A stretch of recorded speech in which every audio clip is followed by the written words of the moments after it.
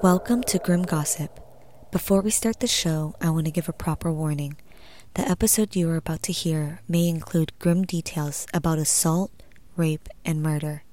Listener discretion is advised. Today's case is about David and Louise Turpin and their 13 children.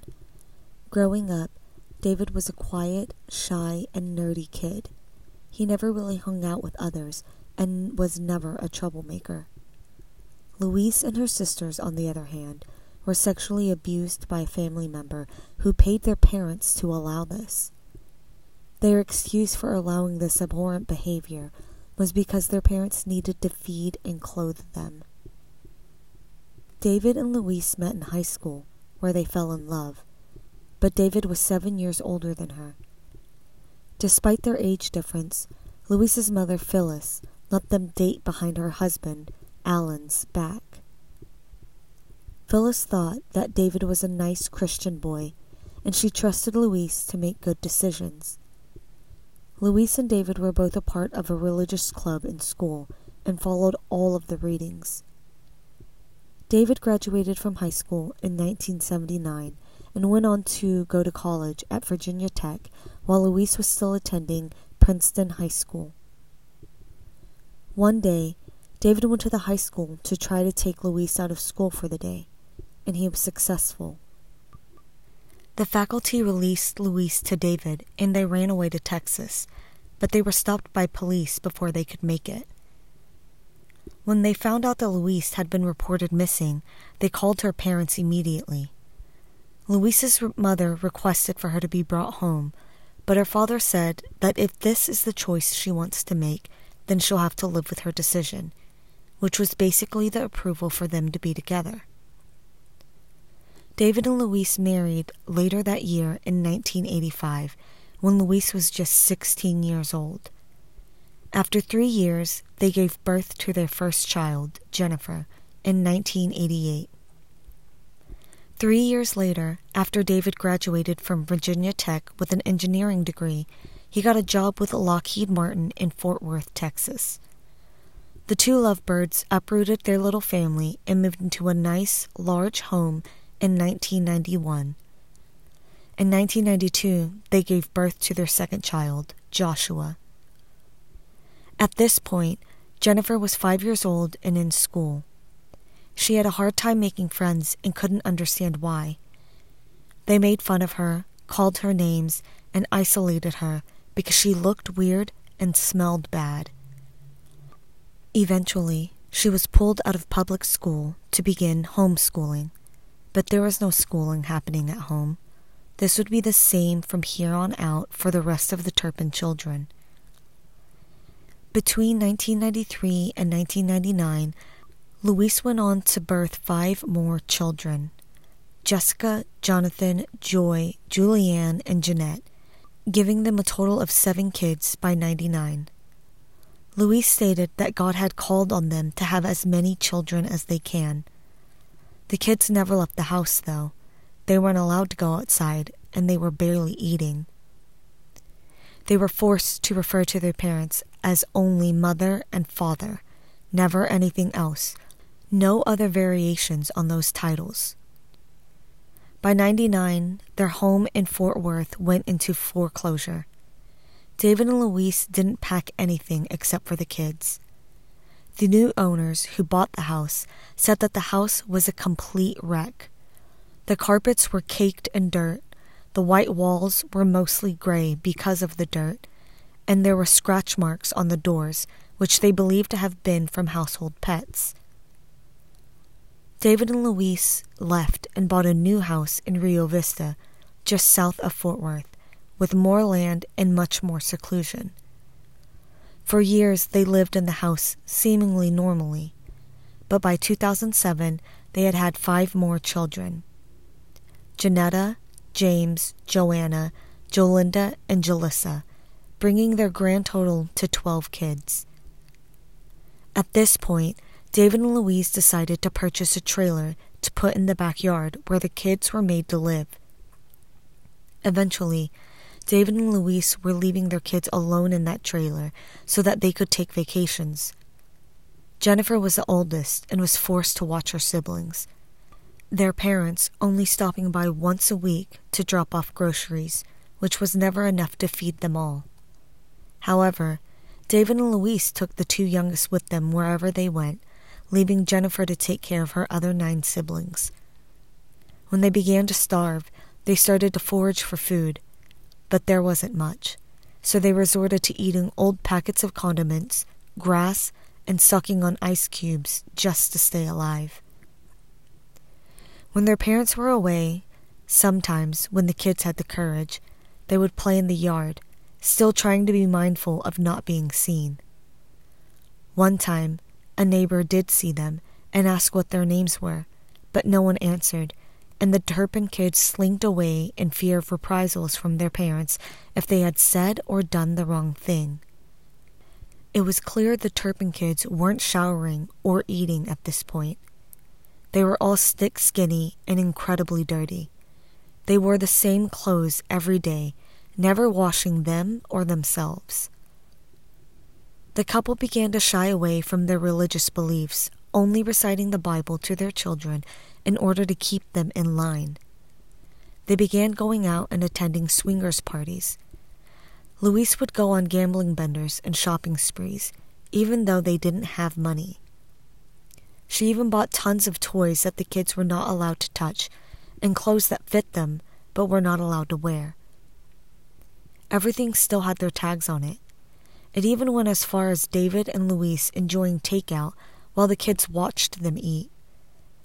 The fridge was filled with food, but the kids weren't allowed to eat any of it. If they were caught, they were punished with beatings, strangulation, being locked in a room, chained to a bed, further starvation, or being thrown. Sometimes the kids were beaten till they bled. Eventually, the fridge was padlocked. David and Louise would tell the kids that they were poor because the kids kept stealing. Eventually, they got the kids to police one another. The kids started telling on each other whenever one of the other kids would do something wrong in order to curry more favorable actions from their parents. Jennifer was even forced to be the one to feed her siblings, making them one sandwich each, then calling them one by one to eat it there at the counter, then go back to their respective spaces to be invisible. It was the one meal a day they were allowed. The kids' living situation began to get worse. While they were locked in their rooms, they were only allowed to sit, whether they were chained or not. This caused serious muscle deterioration. Their neighbors would later state that the Turpins lived in squalor, so bad that they all moved into the double-wide trailer in the back because the main home became too dirty for them to stay in. In 2010, the Turpin family once again abandoned their home in Texas. The next owners of the house would later share that the carpets were caked in poop, and there was nothing salvageable in the house. They said it took 3 months, fumigation, and about an additional $35,000 to bring the house into livable conditions. David and Louise uprooted their family of 14 and relocated to Paris, California, where the family moved into another large home, another new prison for the kids. Here, David began working at Northrop Grumman, another major league defense corporation, bringing in around $140,000 annually. They registered their so-called homeschool, which they named Sandcastle Day School. David was listed as the principal, and Louise was listed as a homemaker, making her a teacher in their homeschool. In 2011, the Turpins filed for bankruptcy, filing over $240,000 in credit card debt. Regardless of this filing, they still took all 12 of their children to Disney World. All the kids wore shirts in ascending numbers, letting everyone know which child came after which. They even took cute family pictures for the world to see, but it was all a lie. Even though the kids wanted to say something to someone, anyone, they were still afraid to. They were told that a scary group of people called CPS would come and take them away and separate all the kids, spreading the family all over the world with no ability to see one another again. So they kept their mouths shut and enjoyed their vacation. For a while, everyone was happy, but that always changed as soon as they got home. Later that year, David and Louise decided to take their kids on another trip, this time to Las Vegas, so they could renew their vows. The Elvis impersonator who officiated the wedding had no idea that anything grim was happening to the kids. They were a bit awkward and skinny, but nothing terrible. He did find it weird that the kids were all dressed like one another. The girls all wore the same pink and black plaid dress, while the boys all wore black suits with pink ties. They renewed their vows 2 more times after this at the very same venue, in 2013 and in 2015. In the videos, which have been posted on the internet, the kids are all wearing the same exact outfits at every renewal. But in the last video, taken in 2015, a new addition to the family can be seen. In 2015, the Turpins gave birth to their last child, Jana Louise Turpin. In the photos and videos, you can see all 13 kids, emaciated and dancing awkwardly, pretending to be one big happy family, when in reality they were anything but. No one would be able to tell that the oldest child, Jennifer, was 27 years old in the last video. All the kids look like young teenagers. For Louise's 40th birthday, they decided to do something crazy as a couple. She shared with her sister that they found someone on the internet to have sex with her in a hotel room where David would drop her off and let her do this thing and leave. She later laughed about it, telling her sister that a year later, her and David went to the same hotel, booked the same room, to have sex in the same bed, leaving their children home alone once again to fend for themselves. David and Louise had such a hold on their kids that their oldest boy, who was in college, never spoke a word of this to anyone. In fact, he never spoke. His mother took him to and from class whenever he needed to go. The kids in the classes barely remember him. Those who do remember him said that he smelled bad and that his mom was always outside the door waiting for him. A couple of the older kids were broken down enough to be trusted with cell phones, only because their parents wanted to be able to reach them immediately if they needed to. When they were allowed new phones, they kept the old ones around with no service on it. But what they didn't know was that they were able to connect to Wi-Fi. When their parents would leave, Jordan would record videos of herself singing in a bathroom and upload them to YouTube. One of her viewers began talking to her, questioning why she was always uploading at odd hours of the night, even questioning her well-being and living situation. This is when Jordan began to realize that their living situation wasn't normal. By 2018, things for the kids had only gotten worse. Most of them were being chained to a bed for the smallest infractions, and the food became more scarce for them. Louise's family expressed their desire to see the family and the kids, but of course there were always excuses.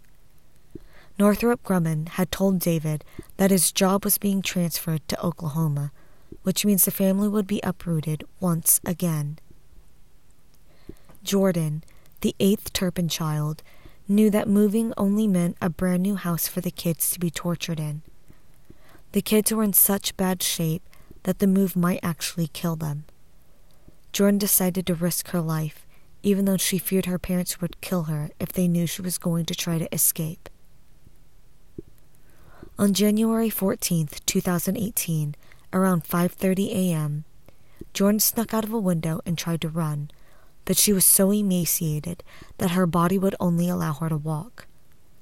She had a cell phone that had no service attached to it, but she was still able to dial 911 to get help. Unfortunately, because of their lack of schooling, she had a very limited amount of basic knowledge or speech.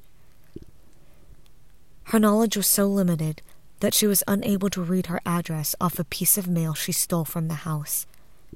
She was only able to read the numbers off of it, but that was it.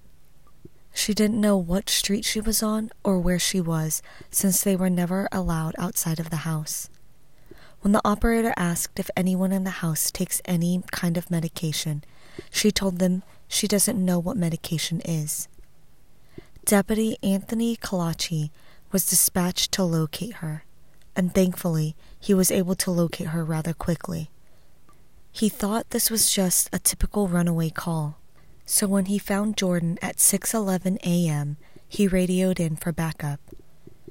When he asked her what her parents would do if they found out she had left, she said, quote, "They will literally kill me," unquote. She told him that 3 of her siblings were currently chained up in the house. She said that if they notice her missing, they will unchain the kids quickly and try to cover everything up, which would likely mean they would leave immediately and her siblings would be further abused. Deputy Colaci said that when he saw Jordan, he didn't think that she was 17. She was so skinny and underdeveloped for her age that she looked like a preteen. Jordan was found in the middle of the street because she didn't know she was supposed to be on the sidewalk. She didn't even know what a sidewalk was. She told the officer everything she could, even showing him photographic evidence and videos. He was appalled and tried to remain calm and assured her that he would help and he was going to get her family out safe. That morning at 7:23 a.m., 4 officers went to the house under the guise of a welfare check. According to the body cam footage, they knocked for 2 minutes and 10 seconds before Louise finally opened the door.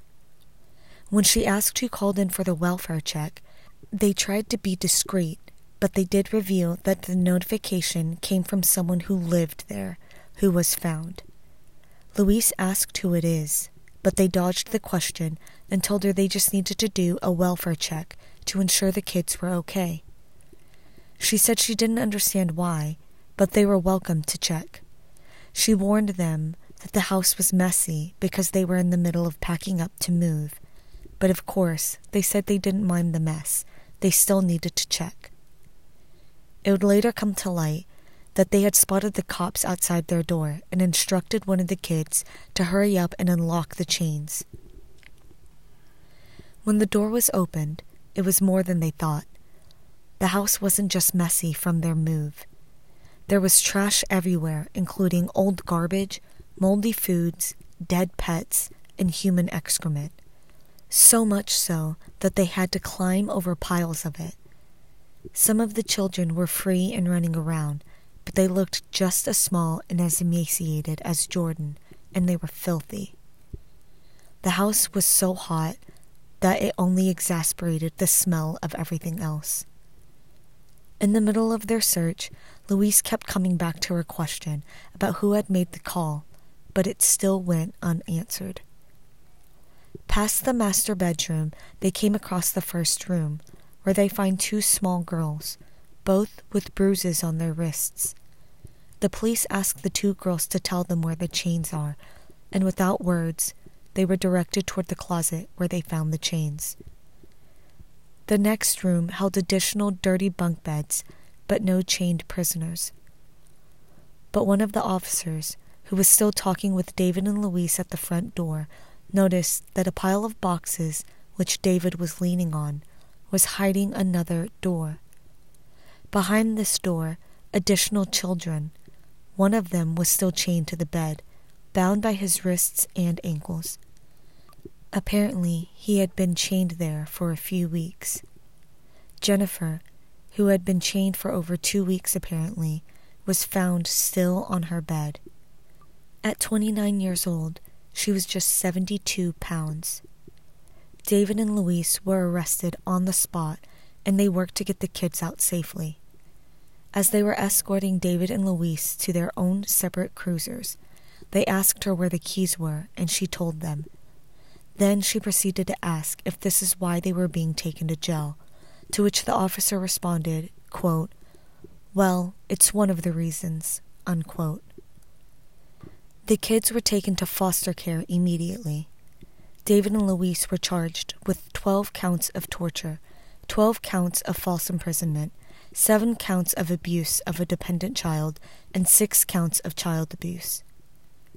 David was also charged with perjury in regards to affidavits which he filed with the California Department of Education over their years of living in California, where he stated their kids were being given an education in a private school. Both pled not guilty to all charges. On February 22, 2019, David and Louise changed their pleas to guilty to 1 count of torture, 3 counts of willful child cruelty, 4 counts of false imprisonment, and 6 counts of cruelty to an adult dependent. Both were sentenced to life in prison with the possibility of parole after 25 years. All the kids spent 2 months in the hospital to get them into decent enough shape to get them out of the woods. They were treated for multiple reasons, such as heart damage, cognitive impairments, and neuropathy. In October of 2019, 5 of the younger Turpin kids were adopted, but they were adopted into a family who went on to further abuse them. The allegations against this family included being hit with sandals and belts and hitting them on the head. They were forced to eat in excess until they vomited. Then they were forced to eat that too. The adoptive father was also accused of having sexually assaulted them. Even though the Turpin kids asked social services for help, they still remained in that home for 3 years. They were charged with multiple counts of lewd acts on a child and false imprisonment. Many people had been donating a lot of money to the family to help the kids get on their feet. But when the Turpin kids asked their caseworker for small funds for basic things, they were denied for a while. It's now come to light that the donations had been misappropriated. The person who was in charge of that was immediately let go, and no further comment has been made.